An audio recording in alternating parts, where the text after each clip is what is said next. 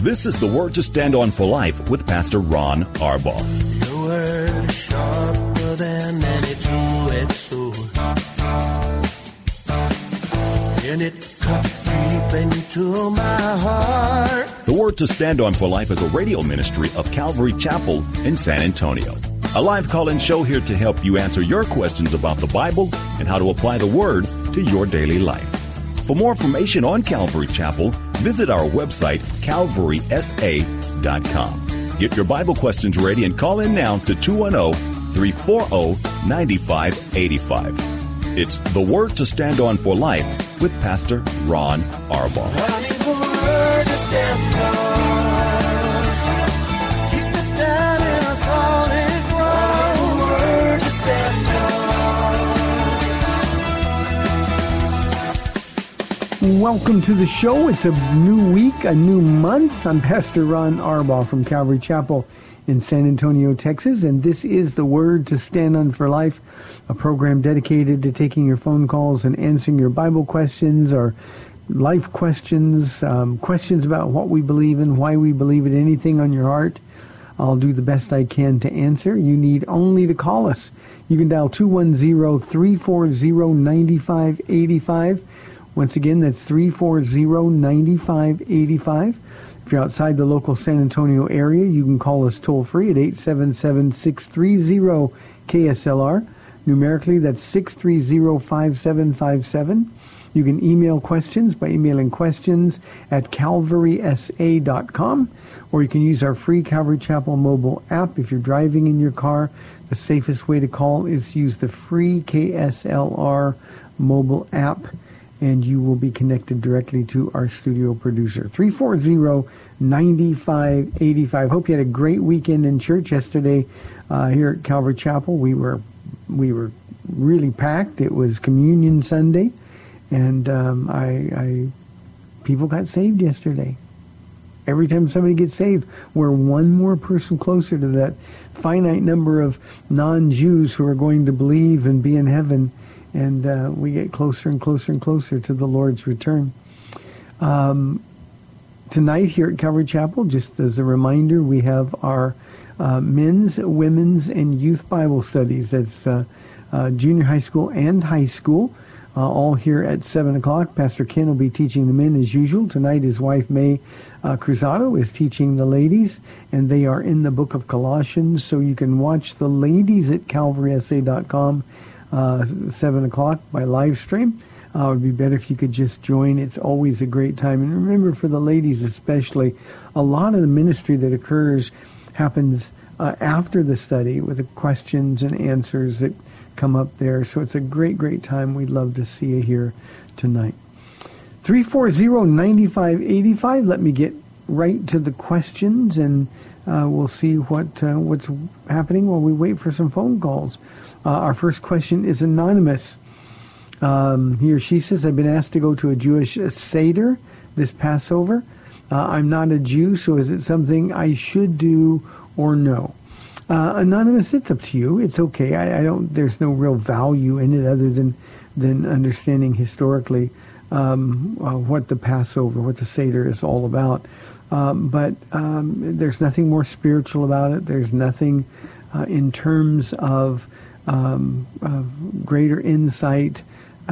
It's just a matter of choice. You're free to do it, and if you want to do it, we're certainly able to. Just remember that all of the Jewish festivals, all of them, especially the Passover, are merely pictures or symbols of the one who has already come and fulfilled all of those pictures perfectly. So my only caution would be, sometimes when you go to those things, and usually these that involve Christians are given by Messianic Jews, they try to drag you into a Jewish mindset. We don't need to be in a Jewish mindset. We're not Jews. We're born-again believers. Even the Jews that got saved in the first century church became Christians. And after a period of time in the book of Acts, the church expanded both to Samaria and then to Gentiles, and that's the way the church has been going ever since. So I've been involved in a Seder at one time. And, I know the Bible. I know the story. So it just didn't have a whole bunch of value for me. But you're perfectly okay to do it. Here's a question from Paige. She says, my question is about oneness Pentecostalism. Is oneness theology okay, or is it heresy? Well, Paige, by definition, it's heresy. Oneness Pentecostalism is takes two forms, really. There are some who just believe that there is just one God and the Trinity doesn't exist. But there are other oneness groups, Jesus-only groups, that claim that Jesus was the Father, he was the Son, and he was the Holy Spirit.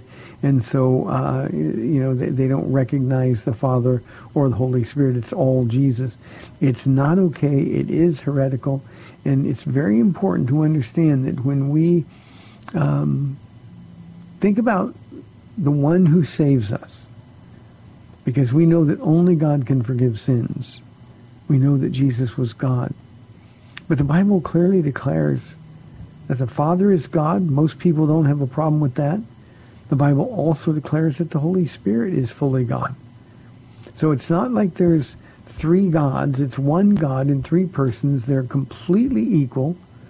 They have different roles, but they're completely equal. But to deny the existence of the Trinity is heresy, and Paige would be disqualifying from the kingdom of God. Now, one of the things that we have to understand, there's going to be a lot of people with bad doctrine in heaven. And I think sometimes, we want to immediately judge somebody, oh, no, you're from this group or that group. I've known Mormons who are saved, and people say, but Pastor Ron, Mormonism is cult. And they're right.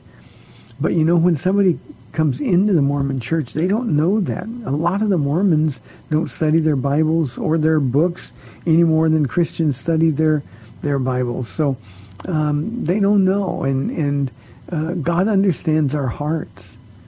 And so it's possible to, with the right heart, have the wrong Jesus because it was presented and you don't know any better. So somebody who goes to a oneness Pentecostal church is going to be swept up in the emotion. Often they're wildly charismatic. The people seem like they love God with all their heart, but they don't know him. And it's easy for someone to come into that environment and be misled and still have enough Jesus to be saved. Again, God alone knows. Paige, it's just the people who are committed to the doctrine, people who deny and are unwilling to open their hearts to the doctrine of the Trinity, and there are others as well. They're the ones who will be disqualified from heaven. Hope I made that clear. 340-9585. Here is a question from Christopher. Pastor Ron, when you finally gave your life to Jesus, what was the one thing that pushed you over the top? Christopher, I'm going to have to give you two things. The first one was complete and utter desperation. I was so at the end of myself. My life was such a disaster that I was desperate for an answer. Now, as the Holy Spirit was working on my heart, I know Paul and other people were praying for me. Now, I know that he was the one who was doing that work, but I was completely desperate. And that leads to the second thing that pushed me over the top. For me, Christopher, the idea of a new start was so unbelievably, I'm going to use an advertising term, unbelievably delicious. What are the old candy bars? Indescribably delicious.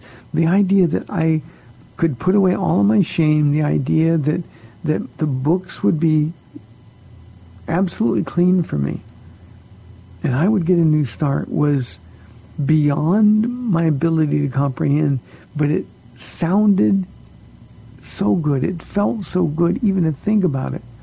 Now, Christopher, I'm one of those guys, I have a vivid imagination, and I used to dream about new starts. I used to dream about moving away. I'd fantasize about starting over in a new place with my name. My dad always used to drill into me over the years, Ronnie, don't bring shame on the name of Arbaugh. And I did. And you get to the point, at least I did, Christopher, where I just wanted to give up. I felt like there was no hope.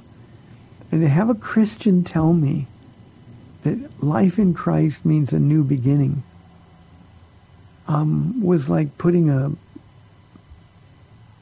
infinitely greater hot fudge sundae right in front of me. I just couldn't resist it. And so for me, the idea of getting a new start, and I had nothing to lose and everything to gain. I feel like Peter, when he ran to the tomb and ran right in past John into the cave to see if Jesus was still there. The idea for me of this new beginning was just too good to pass up.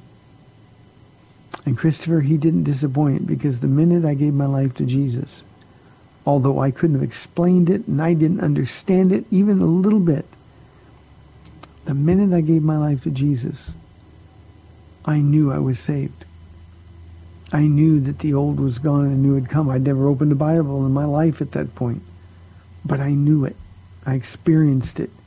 It was like a 1,000,000-pound burden was lifted from my back. And I had a friend, somebody who didn't judge me based on what I'd done. I knew that in his eyes I was perfect. I was going to heaven. Couldn't believe it, Christopher, but that was it. So that was the thing really that pushed me over the top. The idea that I could have a new beginning, and then, of course, I got desperate enough to stop trying to find my own new beginning, and that was it. Thanks for the question. I like thinking about that from time to time. Here is a question from Marty.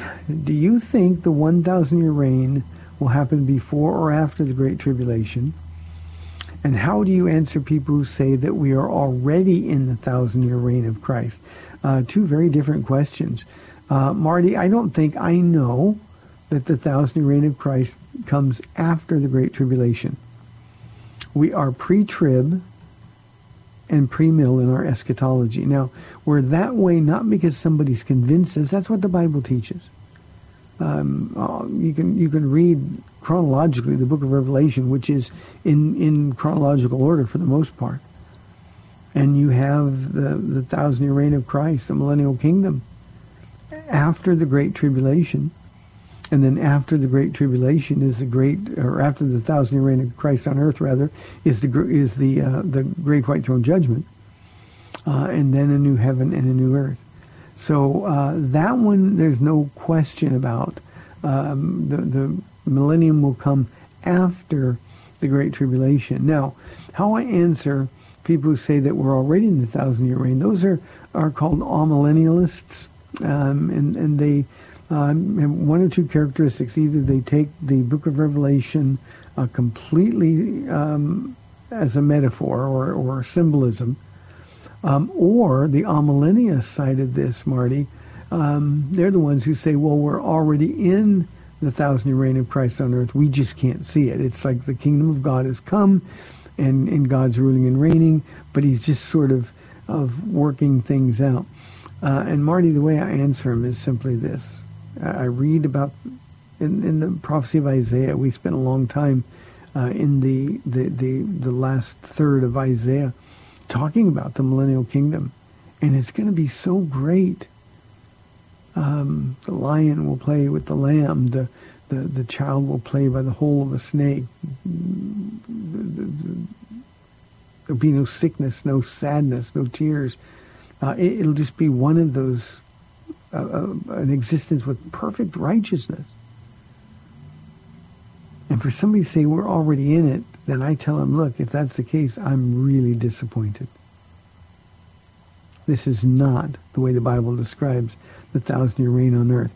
We are in, Marty, and this isn't part of your question, but we are in the time that the Apostle Paul described to his young son in the faith, Timothy. Now, when I say young, he was, I'm sure, in his 40s. But as Paul was getting ready to die, and he knew his time had come, Paul wanted Timothy to be ready to take over. And in 2 Timothy, the most personal of all Paul's letters, beginning in chapter 3, Paul describes the days that we live in. He said, Timothy, mark this. In other words, take note of it. In the last days there will be perilous times. And we live in those times now. And then there's a list of behavior that Paul describes that are going to characterize those last days. And all one has to do is look around, and we see those characteristics in the world that we live in now. People are becoming hateful, lovers of themselves, not lovers of God, boastful, defiant. And that's the world that we live in, not lovers of the good, but people completely immersed in evil. Again, all we need to do, Marty, is look around. So that's the time that we live in now. That is not the millennial kingdom. And the amillennialists are simply people that are not faithful or consistent students of God's Word, rather than rightly dividing the Word of God. They're doing it haphazardly. So I hope that answers your question. Philip asks a question, why does God allow the devil to deceive people at the end of the millennium? You know, Philip, probably the first 3 or 4 years of my walk with the Lord, that was the question I wanted to know the answer to. Why? Well, here's the answer. After the Great Tribulation, there are going to be a lot of people. Certainly the majority of people are going to die before Jesus returns. But there are going to be people in their flesh and blood bodies who live as they go into the Great Tribulation, or as they go into the millennial kingdom. Now, because they have physical bodies, they're going to continue to reproduce. And what that means is for the entire 1,000 years that Jesus reigns. And remember, like when things were in the beginning, people are going to live nearly the whole time, if not the entire time of the 1,000-year reign. Those who die are going to die because they were judged judged instantly, by the way, for rebellion against God. And the earth is going to be populated all over again. Now, what that means is that there's going to be multiplied billions upon billions, multiplied tens of billions, who are going to be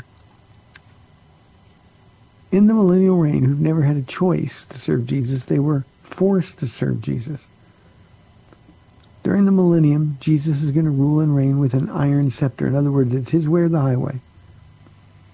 And people aren't going to have a choice to rebel. When they rebel, they're going to be judged instantly. So at the end of the 1,000 years, Satan is going to be released because all of those people need to make a choice of their own free will to serve Jesus. Jesus never forces anybody to serve him. And so at the end, after 1,000 years of perfect righteousness, after 1,000 years in a redeemed, reclaimed earth, you know, our world says, well, it's an environment that causes people to sin. It's inequality that causes people to sin. It's a lack of economic security that causes people to sin. None of that's going to be true. And yet the number of people that Satan deceives is described in our Bibles as like the grains of sand on the seashore. And the whole point of Jesus allowing him to do this is to prove once and for all that environment's not our problem, inequality or injustice isn't the problem. The problem is us. We've always been the problem, and at the end, even after 1,000 years of Jesus' reign, our sin nature is still going to be the problem. Now, Philip, you and I, we will be in our glorified physical resurrected bodies, so we won't be affected by Satan being let loose to deceive the nations. But everybody gets a choice. Yesterday in our Bible study here at Calvary Chapel, we're with Jesus as he's standing before Pilate being accused of things and carrying his cross down the Via Dolorosa to Golgotha. Every one of those people had a choice. You and I, we have a choice to make. After 1,000 years of no choice, God's going to say, here's your choice. Better make it wisely. And all of the people who are deceived by Satan, Philip, are going to spend eternity. That's when the lake of fire is going to be created, and they're going to spend forever and ever there. Good question. 340-9585 for your live calls and questions, or toll-free 877-630-KSLR. Here is a question from Brian from our email inbox. I want to know whether the Septuagint Bible is the most valid and accurate Bible available today. Please let me know your views on the English translation of the Greek Septuagint Bible. Brian, the Septuagint probably dates 189 or so BC. It is a very reliable translation. And remember, it's only the Old Testament. It's the Greek translation of the Old Testament. You'll often see our New Testament writers quoting from the Septuagint. So it is likely by the time of Jesus in the first century church, it is very likely the Bible that was most widely circulated and would be read by everybody. So during the Roman Empire. So it is available. Whether it's more valid or accurate than our other translations, I personally don't think so. But I know that it was the one that was used in many Jewish homes from the time it was written. Remember Alexander the Great, when he conquered the world, he sort of made Common Koine Greek the language of the world, so it would be the Bible that people could understand.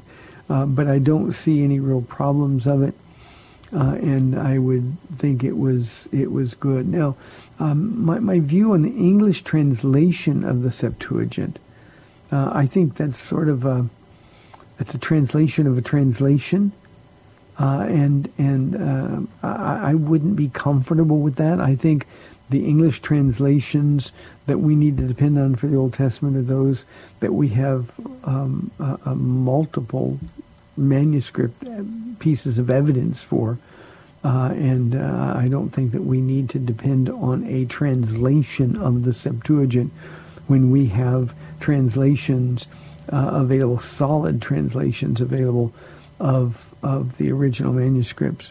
So one thing God has always done, Brian, is he's taken care of his word. So while the Septuagint is a fine translation, the Septuagint, like the NIV or like the NASB or the King James and the New King James, is not the original, inerrant, infallible manuscript. And believe me, we have so much quality in terms of manuscript evidence. The Dead Sea Scrolls were revolutionary. So I wouldn't recommend taking the Septuagint and making an English translation out of it when we have English translations that come from older and more inspired translations or manuscripts. So, Brian, I hope that answers your question. I'd be interested, Brian, if you want to write us back, why you ask or who told you, where you got the idea that the English translation of the Septuagint might be a better translation than some of the others that we have. Here, one more question this side of the break. We'd love your live calls. Here's one I can do. Wendy, this kind of question always upsets me. Wendy said, my pastor said women should not wear makeup or jewelry. Is that true? Wendy, what's true is you need a new pastor. You need a different church. You're in a legalistic church, a church that rather than trying to understand the Bible in context and rightly dividing it, are completely and in some cases willfully misinterpreting it to suit their own needs. You know, whenever you find yourself in a legalistic church, you're sitting under people trying to control you.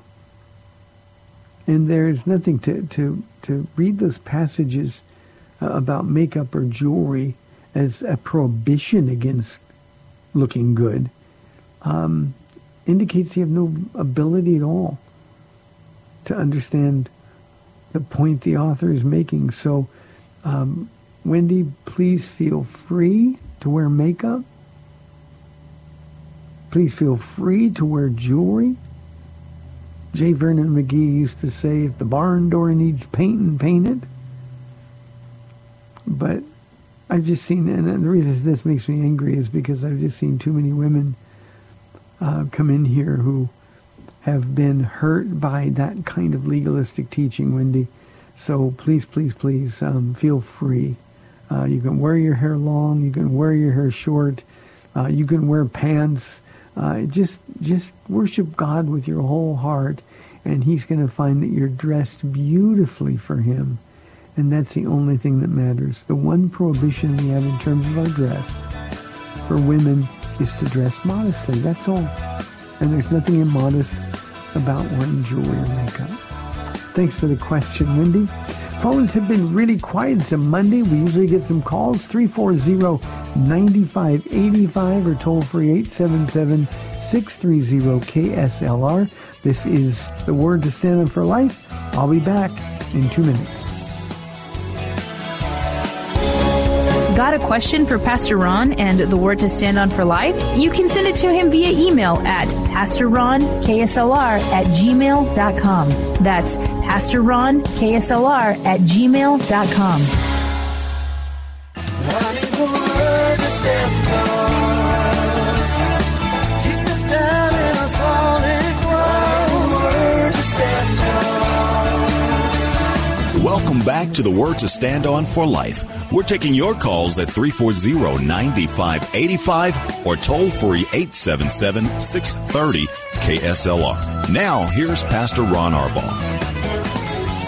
Welcome back to the program. We have open lines, 340-9585. Here's a question from Margaret. Do you allow women to be ushers in your church? Margaret, of course we do. And we have a whole bunch of them, men, women, sometimes their children. One of the things I really enjoy, Margaret, is we've got husbands and wives who serve in the usher ministry, and their kids serve along with them. I had this wonderful, wonderful moment yesterday where, in fact, the daughter of the husband and wife who lead our usher ministry just came running up to me to tell me good morning and to watch them serve, and the kids help pass out the communion elements. So yes, we do allow women to be ushers in our church. Margaret, the only role the Bible prohibits women from participating in is that of the pastor, teacher of a church. That's the only one. There's nothing else that women are forbidden to participate in or do. Jesus is an equalizer. He's not trying to discriminate against women. So for me, if I were not to allow women to be ushers, then I would be the one who would be misrepresenting the Lord. So we do have many. One of the things I try to do, Margaret, is encourage new people who are a little bit shy to be in the usher ministry. I introduce them right away to the Matt and Lauren, who are the leaders of the ministry there. And I tell them, that'll force you to come out of your shell. You'll get to know people. And almost always they come back thanking me. And yes, we have men and women in pretty equal numbers as ushers and greeters. Let's go to the phones. Thankfully, Cindy bailed me out. Cindy on line 1. Cindy, thanks for calling. You're on the air. Hi, Pastor Ron. You Hi. know what? Saturday, I was already thinking about Simon, who carried Jesus' cross, and I had this whole scenario built up in my brain, and I was thinking about the range of emotions that he must have gone through, in the course of maybe a week or so. And first I was thinking about, in my little scenario, he was already a Christian and was totally sold out for what Jesus was teaching, and then all of a sudden he's having to carry this innocent man's cross, who he and everybody else believed was going to free Israel.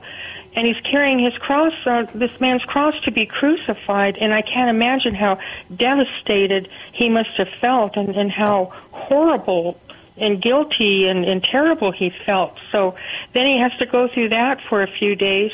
But then it turns out that Jesus rose from the dead, and it turned out to be God's will that Jesus was crucified. So now he's elated, and he's thinking, wow, God used me for this absolutely wonderful service, and not in a prideful way, but just in a way of thinking how blessed he was that out of everybody on the planet, he got to carry the cross that led to salvation.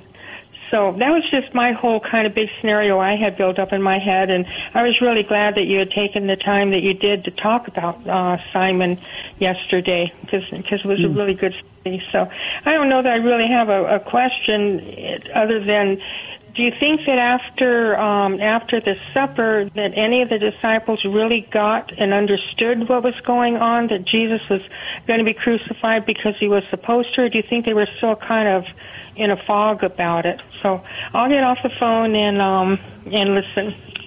Bye. Thank you, Cindy. Thank you.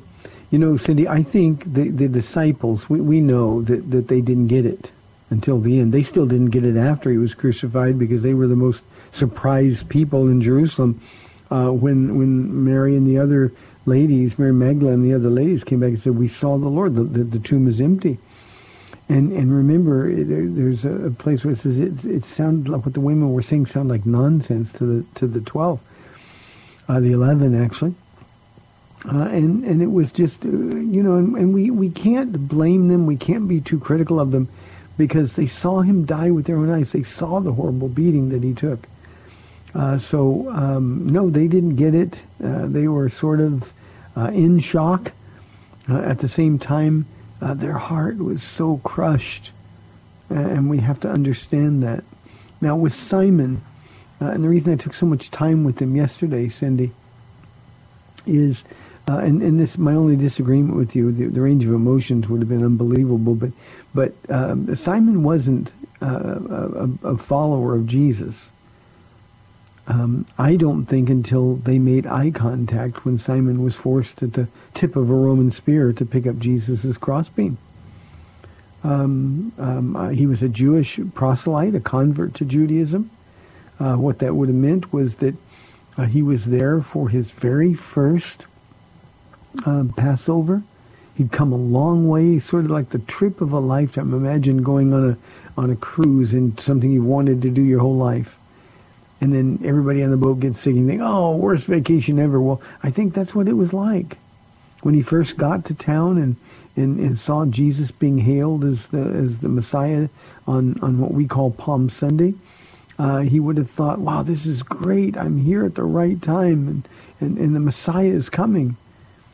But then to go through the rest of the week and see what Jesus was forced to endure, to hear the shouts of people yelling, crucify him, to see the bloodthirst in so many of those hearts coming out of their mouths, to see him being beaten and insulted, would have been overwhelming, and I believe with all of my heart, Cindy, impossible to process.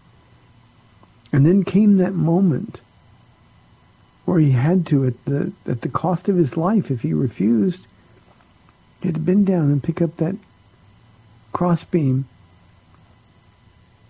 He would have looked into that face that had been beaten so brutally.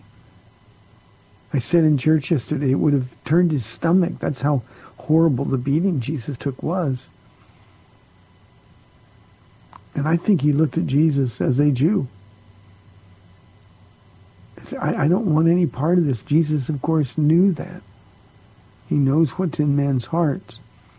And I think Jesus told him it's okay. Maybe it was just eye contact. Maybe Jesus nodded at him. Who knows? But at that moment, Simon knew. And while technically he wasn't born again then because the Spirit hadn't been given, that would come some 50 days later. At that moment, he became a follower of Jesus.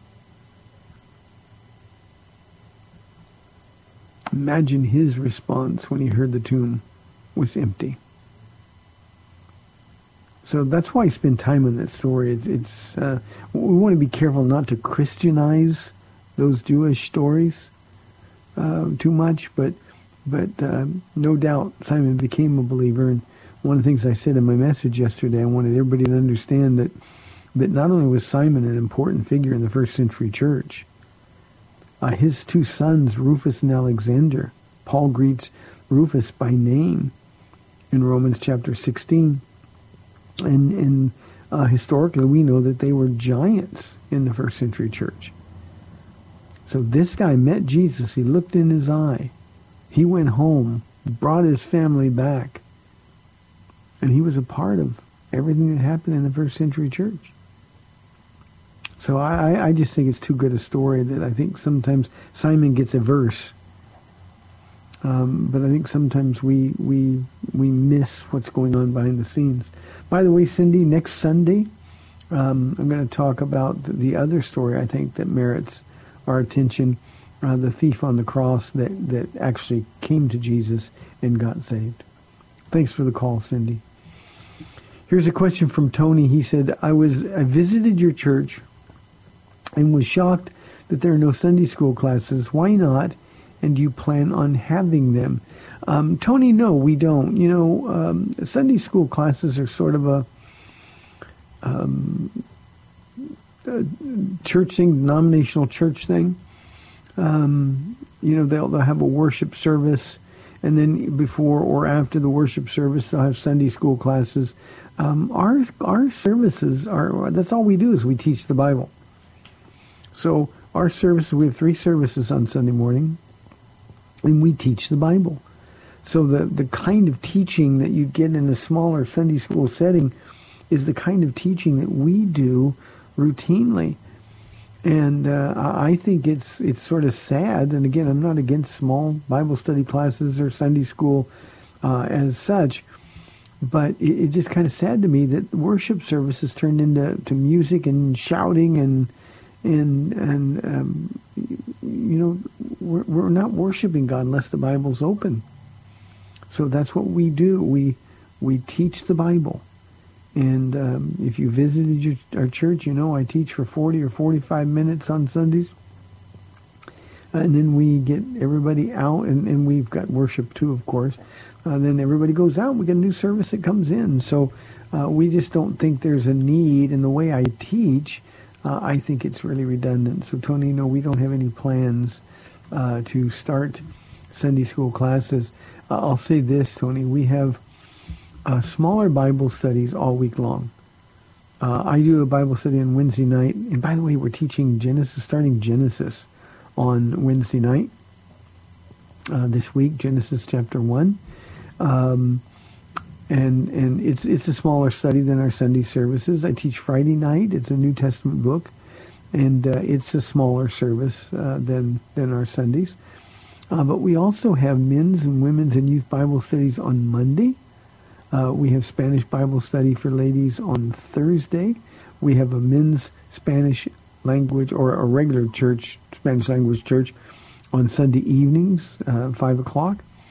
And then we have studies that are going on in people's homes. So we've got lots and lots of Bible study going on. And I want everybody, the larger group, to really be able to worship, not just in song, but opening the Word of God as well. Graham says, since the Holy Spirit wasn't given until after Jesus' resurrection, how do you explain the saints who had the Holy Spirit? Graham, if you read carefully in the Old Testament, they didn't have the Holy Spirit. The Holy Spirit came upon them. It's a completely different relationship. Jesus, when he breathed on his disciples, said, receive ye the Holy Spirit of God. And then it says, up to that time he had not yet been given because Jesus hadn't been crucified and risen from the dead. But the Holy Spirit has always been active in the life of God's people, but not in the same way. That's why David would be able to pray in his famous and wonderful Song of Repentance, Psalm 51, take not thy Holy Spirit from me. We know that the Holy Spirit given to us is irrevocable. He's a seal guaranteeing our inheritance. So there's absolutely no possibility that we could sing that song as New Testament Christians. So we sing it because it's biblical, but I mean in a literal sense. But David knew that when he sinned, he sent the Holy Spirit away. And so the idea is the Holy Spirit would come upon them to perform these supernatural feats. Samson, who was his life was punctuated by compromise. He did these great feats of strength. He killed 1,000 Philistines with a jawbone of a donkey. All of the feats of strength, the Spirit came up on him. But it wasn't like you and I have the Holy Spirit. When prophets prophesied, there was a Spirit coming up on them. So completely different relationship. The Old Testament Jews had no concept or understanding of a relationship with God, the person of the Holy Spirit, Christ in us, the hope of glory, that we understand. Sometimes I think we get so carried away with the miracles in the Old Testament, especially as we get into the parting of the Red Sea and all those things. But as much as we'd like to see those kind of miracles, if we could ask every Old Testament saint who ever lived, right now, would you change places with even the most ordinary of New Testament Christians? Would you change places with us? And they'd say, in a minute. Why? Because they have no idea about eternal security. They have no idea how high and wide and long and deep the love of God is. They had no idea of the presence of God being with them. They didn't have a way to approach God that we do. So the intimacy, Graham, that we share with Jesus is something that they could only dream about. And Job did dream about it, but that's all he could do. So, Graham, I hope that answers your question. Philip says, Pastor Ryan, I have a personal question for you that I don't mean to offend with. What is it? He says, how can you be so sure about the Bible when other people say they can't be sure or are changing their view of some doctrines as they grow? Philip, that's not offensive at all. It's a very important question. I think God wants us to be sure about things. Paul always says this, I'm a foundational person. I think logically. If something was true when I got saved 29 years ago, it's still true. Now, it's very obvious that there were lots of things I believed that weren't true. But you see, I wasn't sure about those things 29 years ago. I was just getting excited about doctrine. I was just opening my Bible and finding out all these wonderful things that Jesus had done for me. And I didn't understand any of them. That's why I studied, and that's why I asked so many questions. But here's the one thing that I can tell you, Philip, that's been true in my life from the very beginning. When I discovered something was true, 29 years ago or 29 days ago, I've never changed my mind. And I've never let go of something that I knew was true because some new doctrine somebody's espousing intrigued me. I am sure, Philip, I think God wants you to be sure what the Bible says. And that's why he exhorts you to rightly divide it, to understand it, to really dig in. That's why he gave you the Holy Spirit, so you could know who he is. I think the question you should ask, Philip, is the question of all those who are constantly chained in their minds. I mean, think about it. I'm a pastor. If I keep changing my mind, how can anybody here follow me? How can I say to the people of Calvary Chapel, follow me as I follow Christ, and then I keep changing directions because I don't know what I believe this week? And again, I have the gift of stubbornness when it comes to these godly things. And I'm simply not going to change my mind because somebody thinks they've got all the answers. And usually, Philip, it's younger Christians, but sadly, I've got some friends who are always chasing some new truth. And there is no new truth. So I want people to be able to follow me. And I wouldn't even presume to say that if I didn't have any idea where I was going. I just can't imagine how frustrating it would be for somebody to go to church, sit under pastor's teaching, and then the pastor come up one day and say, I've got a new systematic theology. I'm changing what I believe about predestination. I'm changing what I believe about the gifts of the Spirit. Or I listened to somebody and he or she convinced me that my view was wrong. Nobody can convince me of that. And I think the more you study, the more convinced you'll be. The more convinced you are, the more stable your walk will be. And then, Philip, if you look behind you, you're going to see a whole bunch of people following you. That's just the way it is. So I hope that answers your question, Philip. I'm not being arrogant with that view. I just never throw away something that's true for something that I'm not sure of. 340-9585. Here's a question from Peter. Matthew 24. What generation is Jesus talking about? Peter, it's actually Matthew 24, verse 34.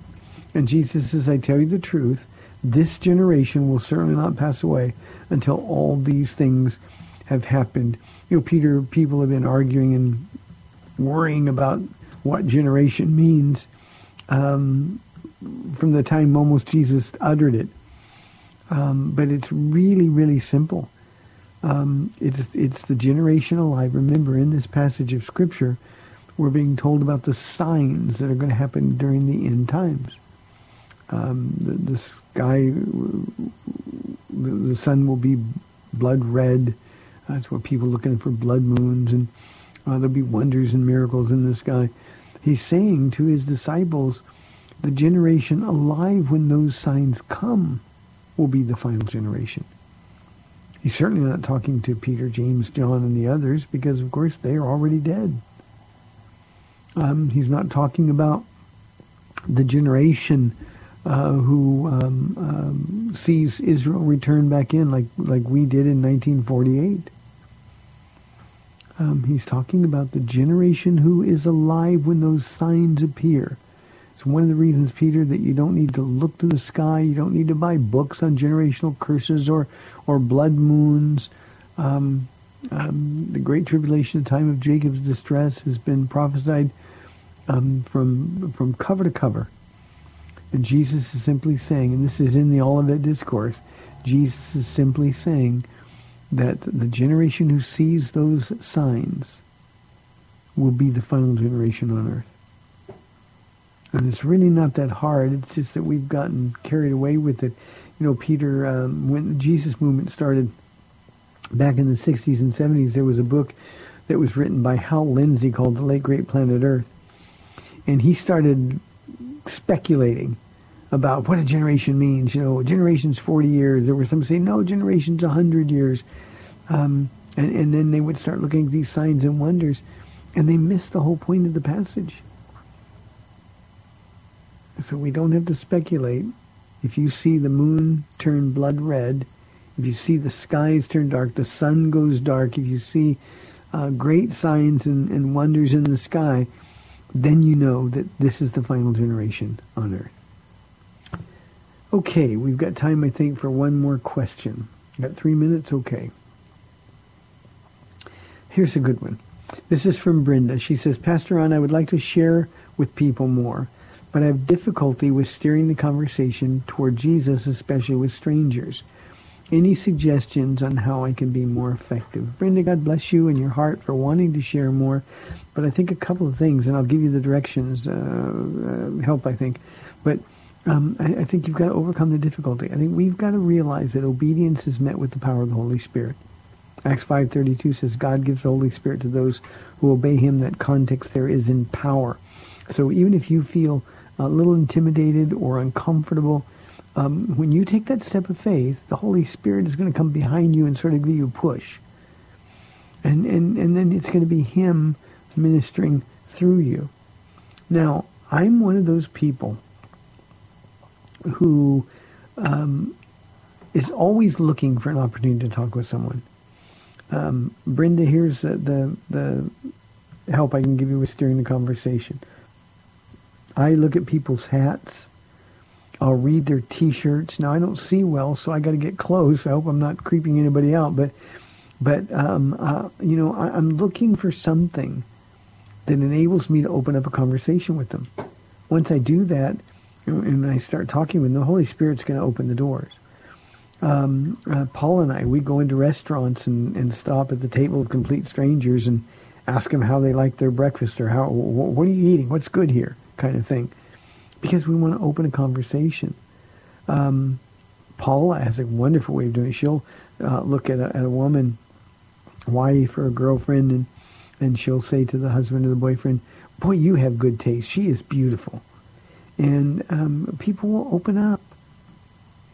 So just look for opportunities. They want to share. When somebody's heavily tatted, they want to talk about their tats. That's why they got them. So there's just a million ways that you can steer the conversation. But then trust Jesus to open the door for him to come through. And it always happens. It always happens. Brenda, Paul, and I were celebrating in March 50 years together. And I used to say that all the time. Oh, yeah, this is my wife. We've been together 50 years. And people just want to talk. So I hope that helps, Brenda. Good luck. God bless you for wanting to share. Hey, thanks for tuning in today, even though the phones were really, really quiet. I'm Pastor Ron Arbaugh from Calvary Chapel in San Antonio, Texas. You've been listening to The Word to Stand On for Life. I'll be back tomorrow at 4 o'clock on AM 630 The Word. We'll see you then. Thanks for spending this time with Calvary Chapel's The Word to Stand On for Life with Pastor Ron Arbaugh. The Word to Stand On for Life is on every weekday afternoon at 4, and Pastor Ron invites you to find out more about Calvary Chapel at calvarysa.com. The Word to Stand On for Life was sponsored by Calvary Chapel of San Antonio.